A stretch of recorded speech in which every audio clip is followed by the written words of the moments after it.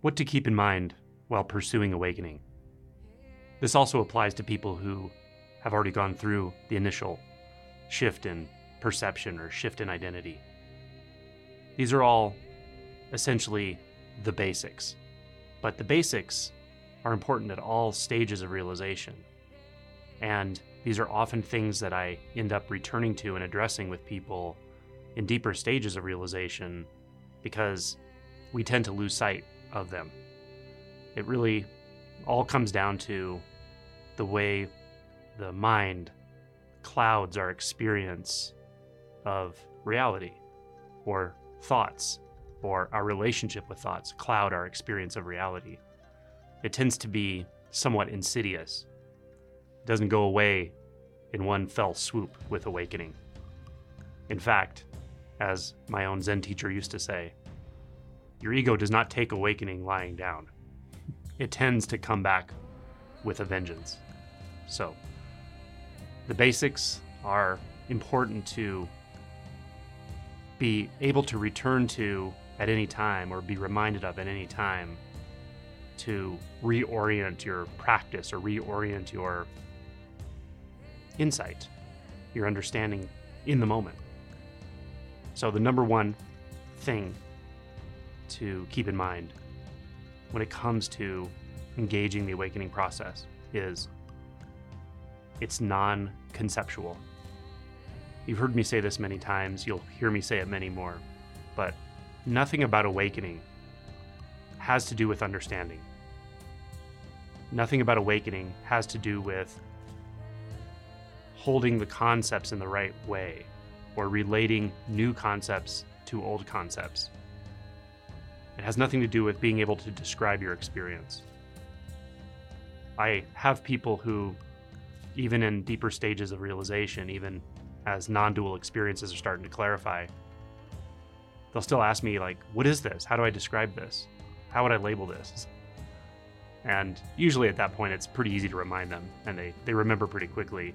But the tendency can be very strong in some people to want to explain their experience internally or to others to describe it. So always keep in mind, it's not conceptual. This plays into a couple of other sticking points for people. One is, often we get into our head about, say, a practice or a certain experience we're having, and we want to know, is it this or is it that? Should I practice this way or should I practice that way?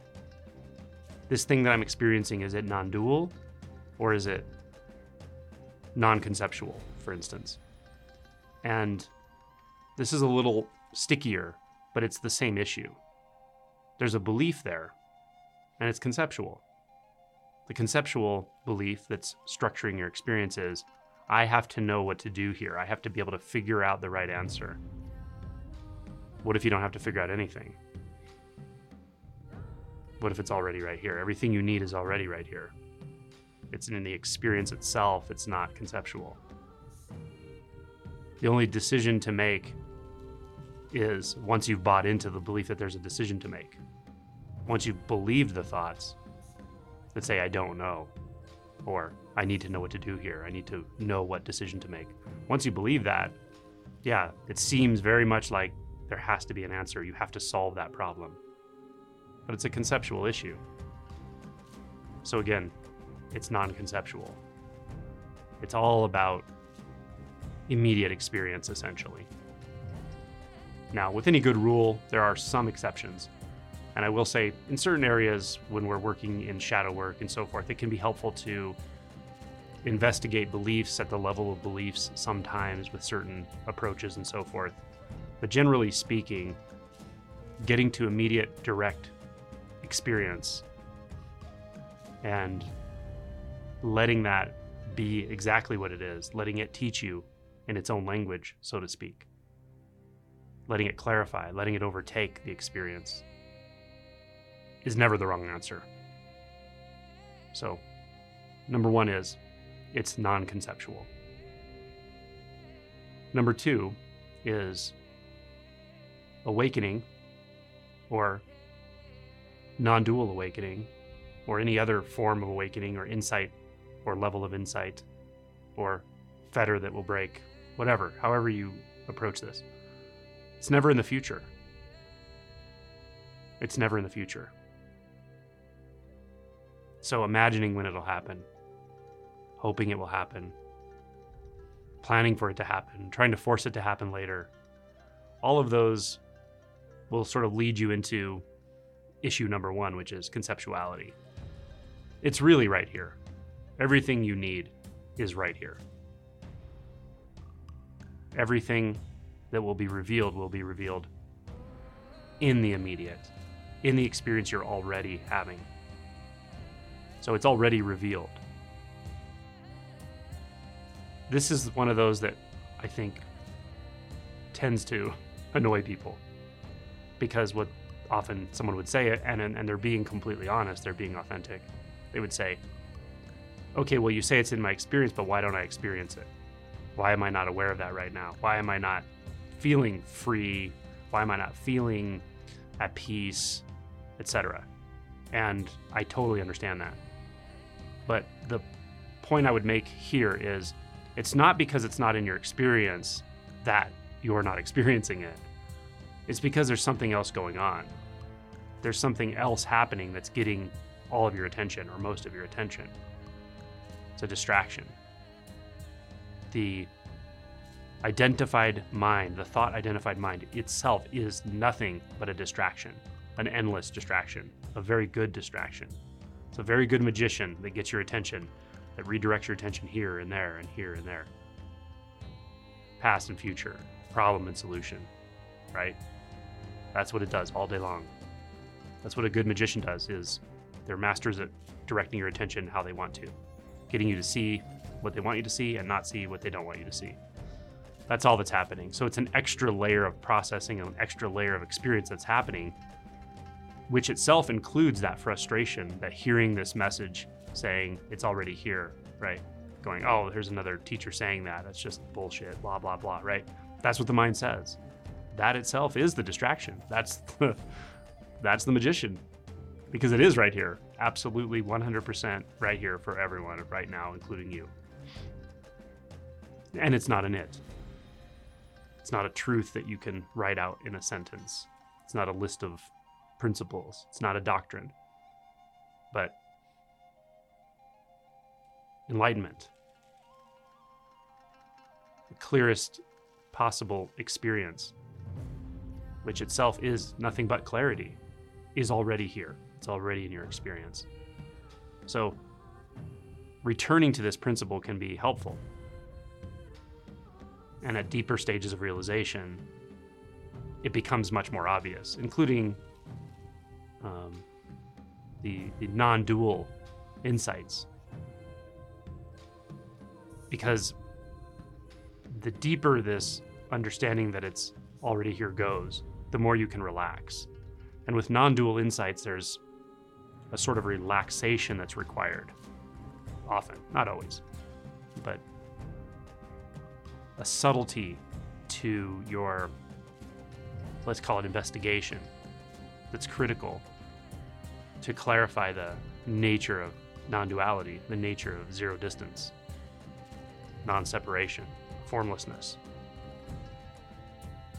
So at the conceptual level, we can just remind ourselves, okay, if I'm imagining the future, that's not it. If I'm thinking about how to cause it, that's not it. If I'm thinking about which teacher has the best teaching, I'm in my head right now, right? It's not about any of that. It's about something more immediate, more here, more, let's call it all-encompassing. It is all of those thoughts, but it's what the thoughts are made of, and it's the consciousness in which those thoughts appear to be expressing, and it's that one that is the consciousness, or that one that is you experiencing all of it. All of that is seamlessly one, let's say. That's the initial way that this insight lands, that there is nowhere to go. It's already here. You are already here. Everything you need is already here. Every thought you have about the past, present, and future are just made out of something that's always here and can take any form, called consciousness. And then as it goes deeper, it becomes more of a physiologic thing, or a somatic thing that we learn there's nowhere to go, nothing to do, nothing to cause, nothing to force. Resistance is useless. Force is useless, control is useless. So we relax. We relax into what's already here. We can relax into the visual field and all sense fields. And as we relax into them, they start to replace us. So, number 2 is it's already here. It's not somewhere else, not in the future. Everything you need is here. You don't need to add anything to your experience. You don't need to understand anything. Number 3, some form of engagement or practice is necessary. And I think self-inquiry or inquiry of some sort is the key. This is a tricky one because some ways of pointing that can be very potent and not inaccurate will say trying to get somewhere, trying to become something, trying to seek some ideal state called enlightenment itself is part of the problem. And it is, reference number 1 and number 2. At the same time, it's very easy to hear that from someone who has very clear experience when you don't, and turn that into a principle. I see it all the time. Someone who doesn't have true insight, but they will tell people all the time, oh, there's nothing to do, there's no one to practice, there's nowhere to go, that can be a different kind of fixation. It's still a doing type of fixation, it's a seeking sort of fixation, but in reverse. You're fixating in non-doing. You're fixating in disengagement, almost like a dissociation, a holding back, a hesitation from life, not just from practice, but from life. So some form of engagement in practice. And by the way, anyone who speaks that way says there's no one there, there's nothing to do, the seeker can't find its own end, really. It may end, but the seeking isn't going to cause it, right? Which is true. But anyone who speaks that way, I promise you, they've all done a lot of practices, work, inquiry of various types, in the past. So just be aware of that. Some form of engagement in this process, acknowledgement, leaning in, inquiry into what is actually happening here. Who am I? What am I taking myself to be right now? What is the experience of being me right now? Go there. Again, don't think about it. It's like go back to number 1. Don't think about it, don't conceptualize, but find it. Move your attention into the sense of being you right now. How is that? Where is that? Go there. Stay there. Stop there. See that there is only there. Yeah. These kinds of engagements, practices, very powerful. Using a koan that just cuts through all of the conceptual BS, like what is mu? Very powerful. Because it can't be conceptual. There's nothing conceptual about it. It's like a knife, a sword. Yeah. So you could say if you practice correctly, these are practiceless practices, or practices that don't lead to seeking, grasping, conceptuality.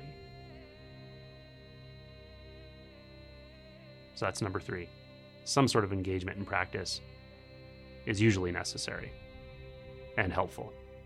Even for people who have had truly spontaneous awakenings, and I've seen it, like completely out of the blue, even then, it's usually not advisable to kind of fight the process afterward, saying I don't want to do anything. Most of the time you find that some active engagement in shadow work and investigating what's actually going on within you is advisable. And really pushing that away can be extremely painful. Pushing away the acknowledgement of the process that is happening whether you like it or not. Yeah. So I think number 3 holds even for people like that. Number 4, doubt is just a thought. This is particularly important before awakening. We don't realize, but our entire processing system, the default mode network, all those thoughts, all those self-referential thoughts, all of that, all the blah, blah, blah of the mind, including how the mind starts to seeking even awakening, but seeking it in sort of the wrong way, seeking it conceptually, seeking it through validation, seeking it with this feeling that I don't get it. Someone else understands something I don't, or these people get these experiences of awakening. I don't get them, right? That kind of hurt, sort of frustrated, jealous, or whatever, right? That happens. It definitely comes into play. But even that, all of that is really doubt. It's just a form of doubt. Yeah. But how identified are you with that?